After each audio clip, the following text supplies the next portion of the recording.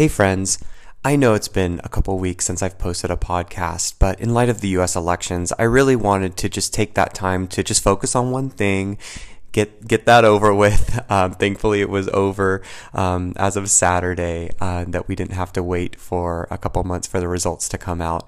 And then just dive back into some important things.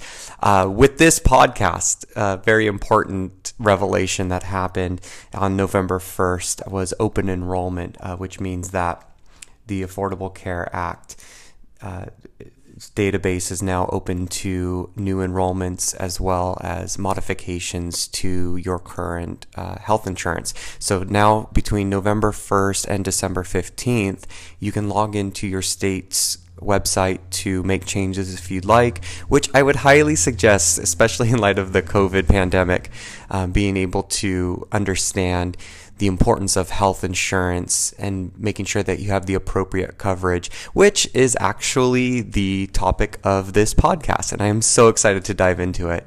In this podcast, we're going to explore the major components of the Affordable Care Act, the illuminating threat on the act, as well as some terms to take into consideration when you are selecting the appropriate insurance policy for your needs.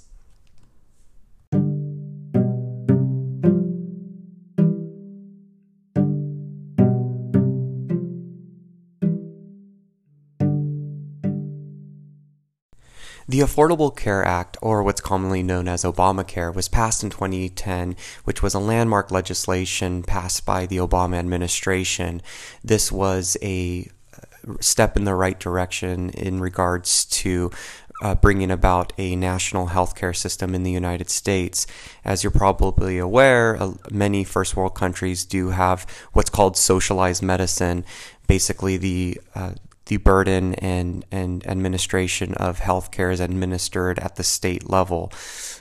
In the United States, predominantly being a capitalistic nation, it's run by the private enterprise, making about $3 trillion of our GDP, 1/6 of our GDP. I won't go over the explanation of that, but just know that healthcare is a very, very huge part of our economy. The Obama administration saw the importance of, over 40 million people not having health insurance with the housing crisis that was happening after the Bush administration, people losing their health insurance. President Obama saw that it was important that Americans were covered and that they were getting the right care, and specifically in lower income and minority communities. So with the passage of the Affordable Care Act, it didn't happen in any ease whatsoever. You probably heard that there were 2 separate bills that were passed and all that, but just know that, with the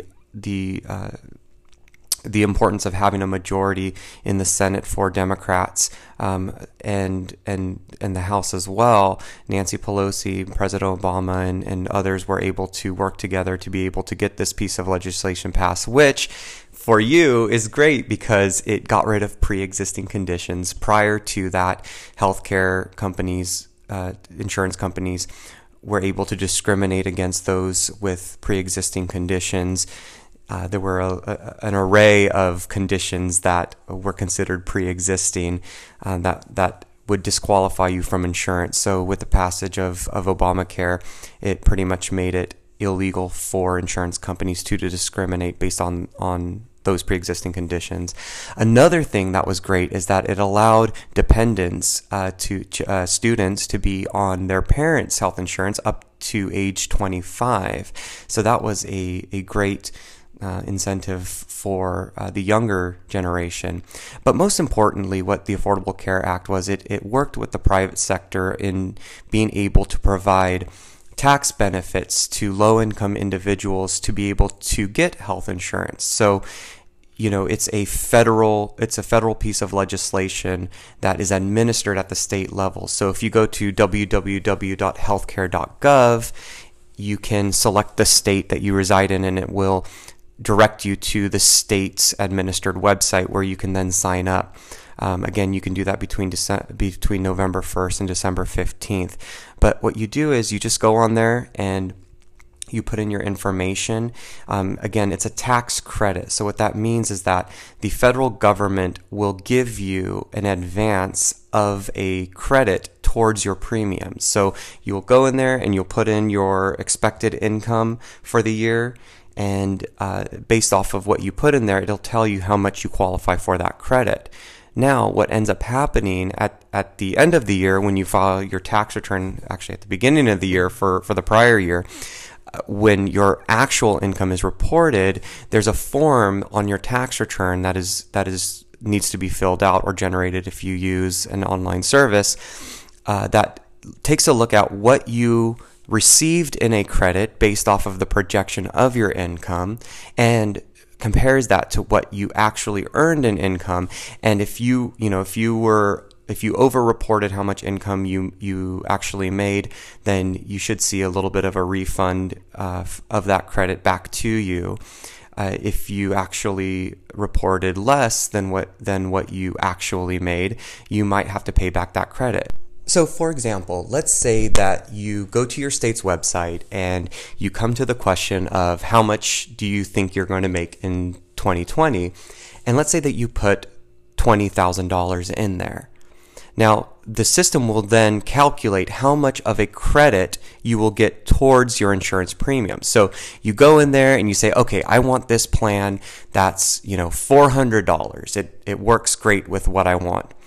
So then let's say that based off of that $20,000, you're expected to get a $300 credit per month for that healthcare insurance. So the healthcare insurance costs you $400, $300 of that credit is applied to it. You only pay $100 out of pocket. Fast forward to when you file your tax return, let's say that you reported income that was $30,000. So it was $10,000 more than what you expected. What will end up happening is that you will then have to pay back a certain amount of that credit that you received, because again, that credit was computed upon you making $20,000, but you made a lot more money than expected. And so you have to pay back a portion of that credit. On the flip side of that, let's say that you went to go fill out your tax return and you only made $10,000. Well, based off of the calculation, you had reported that you were going to make $20,000. You made less. You made a lot less. You made $10,000. You may see a refund back to you for the credit because, again, that credit was calculated based off of $20,000, not the actual $10,000 you made.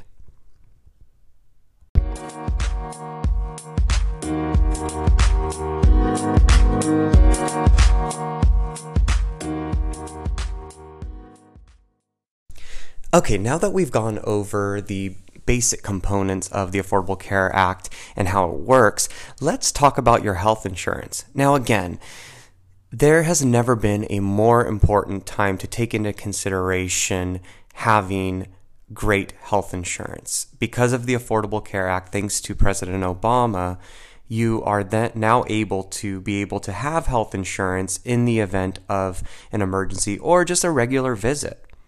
There are a lot of terms that are thrown at you when you are trying to select the appropriate health insurance, and I totally get it. It is so overwhelming. And before I became a CPA and really got interested in this type of area, I was so overwhelmed by the terms: network, out of network, PPO, HMO, deductible, copay, coinsurance. We're going to go over all of these terms so that you will have at least a basic understanding of these terms as you're going into it. Now, I'm not going to cover everything.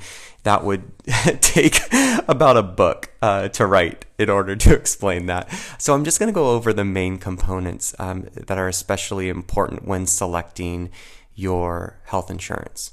So let's start off with networks. You've probably seen the term in-network, out-of-network. Basically, what a network is, it's a group of doctors, hospitals, and healthcare providers that your insurance company has already pre-negotiated certain rates with. So they feel comfortable in sending you to them knowing that there's only a certain amount that they're able to charge for certain services.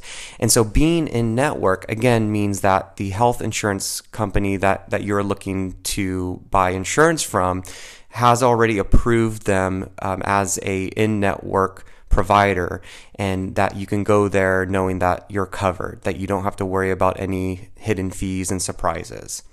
Now, out of network is the opposite. The healthcare provider hasn't spoken with your doctor or the hospital or the healthcare provider to be able to negotiate pre-existing or predetermined rates. So typically that you will have to end up paying more out of pocket for those services. Now, depending on whether the plan is an HMO or a PPO is dependent upon whether the health insurance company will cover out-of-network providers. What do I mean by that? An HMO typically is strictly for in-network providers. So you'll see these types of programs like Kaiser HMO, basically that you can only go to the Kaiser approved in-network providers, and if you were to go outside of network, you wanted to go to a doctor that wasn't within that network, typically the insurance company wouldn't cover any of those costs ever.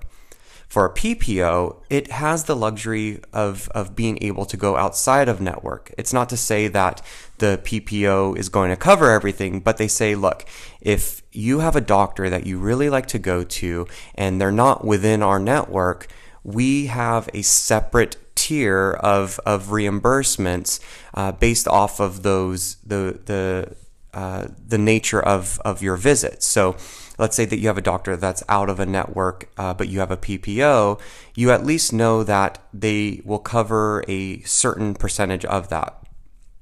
Now, with the PPO, there's two different columns. There's the in-network and the out-of-network. And typically, each of the rates and the terms for those different types of categories are significantly different. If they're in network, typically your deductible is a lot lower, your co-payment and your co-insurance are a lot lower. If it's out of network, typically they're a lot higher.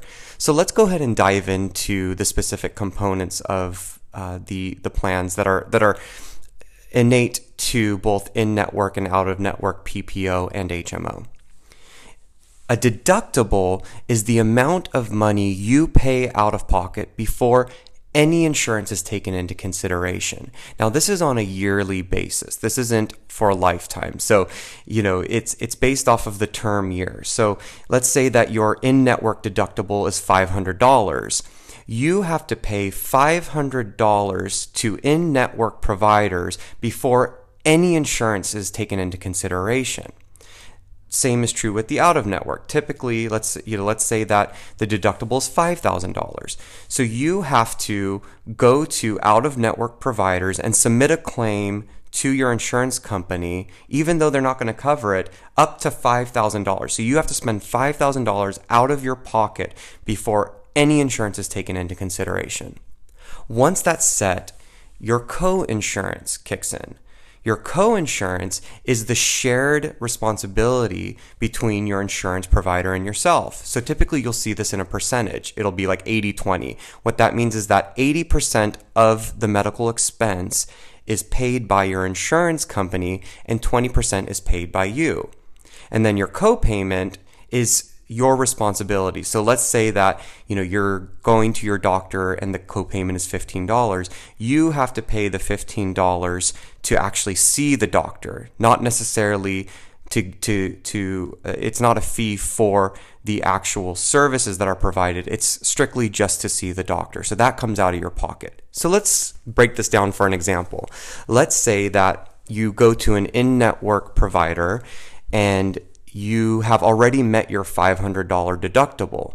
Now, To see this doctor, your copayment is $15. So you pay the $15 and then you go and you see the doctor. And let's say that the doctor performed a bunch of tests and examinations, and let's say that the total for those tests and examinations were $1,000.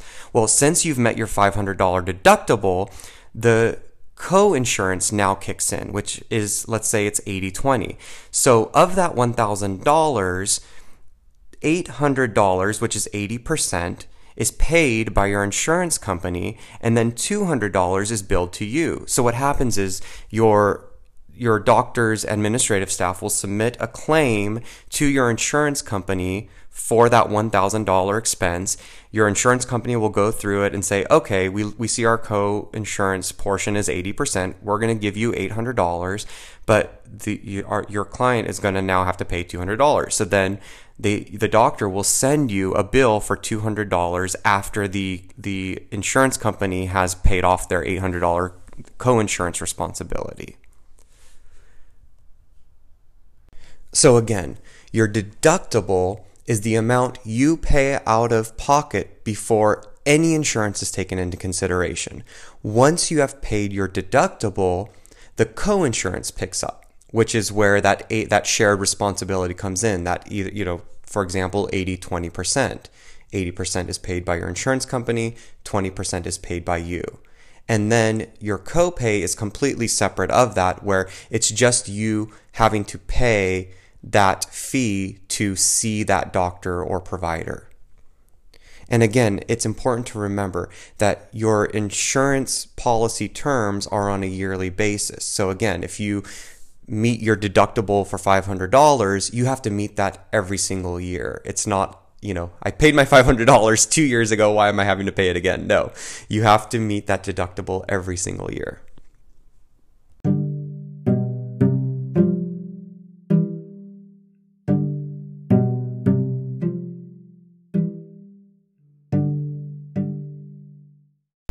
I would suggest if you're looking between a PPO and an HMO, you'll typically find that the HMO is a bit cheaper. And if it's really come down to cost for you, look at the specific HMO plans and go to the provider's website and check to see if all of your doctors and healthcare providers are within their network. If a majority of them are in the network and you don't mind not having that freedom to potentially go out of network, it might be a good idea to do an HMO because, again, HMOs are typically cheaper.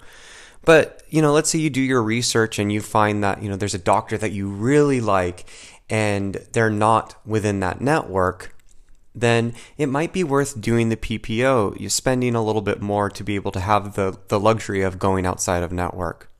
I also want to address the recent controversy that's surrounding the Affordable Care Act. Really, this controversy has started ever since it was passed. The Republicans have been trying to overturn the Affordable Care Act to no avail, taking it up in Congress and failing. You probably remember the famous John McCain thumbs down to repeal Obamacare. And what ended up happening in 2017 when the Republicans passed the Trump tax, the tax mandate, the issue surrounding that is that part of the reason why the Affordable Care Act was so successful in being able to pass was that there were a bunch of different loopholes that they had to jump through.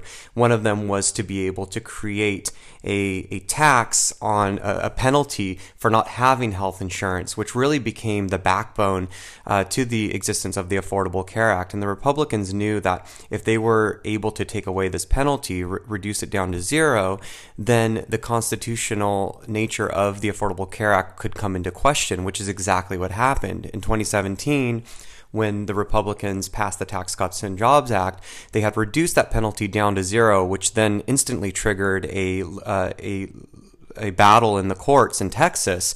The state of Texas arguing that they have suffered some sort of financial burden because the Affordable Care Act was no longer generating some sort of income because of this penalty, which has now, in today, as of, I'm recording this on Wednesday, as of yesterday, there was a hearing in the Supreme Court as to whether the Affordable Care Act is constitutional. And there has been some articles in saying that there's two conservative justices that have questioned the argument that it is unconstitutional. I am not as hopeful. I actually listened to the hearing myself, but I think surrounding all of this, the reason again is that the Republicans have been trying to undermine the Affordable Care Act for quite some time. I think the lesson learned from this is the importance of staying politically active. I know that this podcast doesn't really want to focus on politics, but politics affects our lives. It affects every single avenue of our lives, and being able to vote for representatives that not only represent our ideals, but actually look for the health and well-being of our fellow Americans is so important. If you live in a state where Republicans predominantly represent you, or they hold the Senate seats in your state, I would encourage you to write to them and let them know the importance of keeping the Affordable Care Act intact. Even though that they have been unsuccessful on the legislative side, they're now pursuing it judicially, going to the courts and lobbying the courts to be able to overturn it, which is just wrong. I mean, this would technically strip away healthcare for over 20 million Americans who previously weren't privy to having health insurance. And so, lives have been saved because of the passage of the Affordable Care Act. And if anything, especially in this pandemic, I would argue that we need an even stronger piece of legislation so it would be able to weather any storm.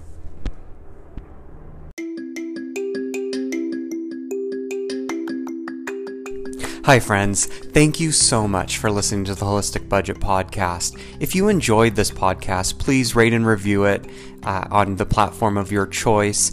Also, please make sure to share this with your friends and family to get the information out there. I really enjoy doing these podcasts and really look forward to producing more for you.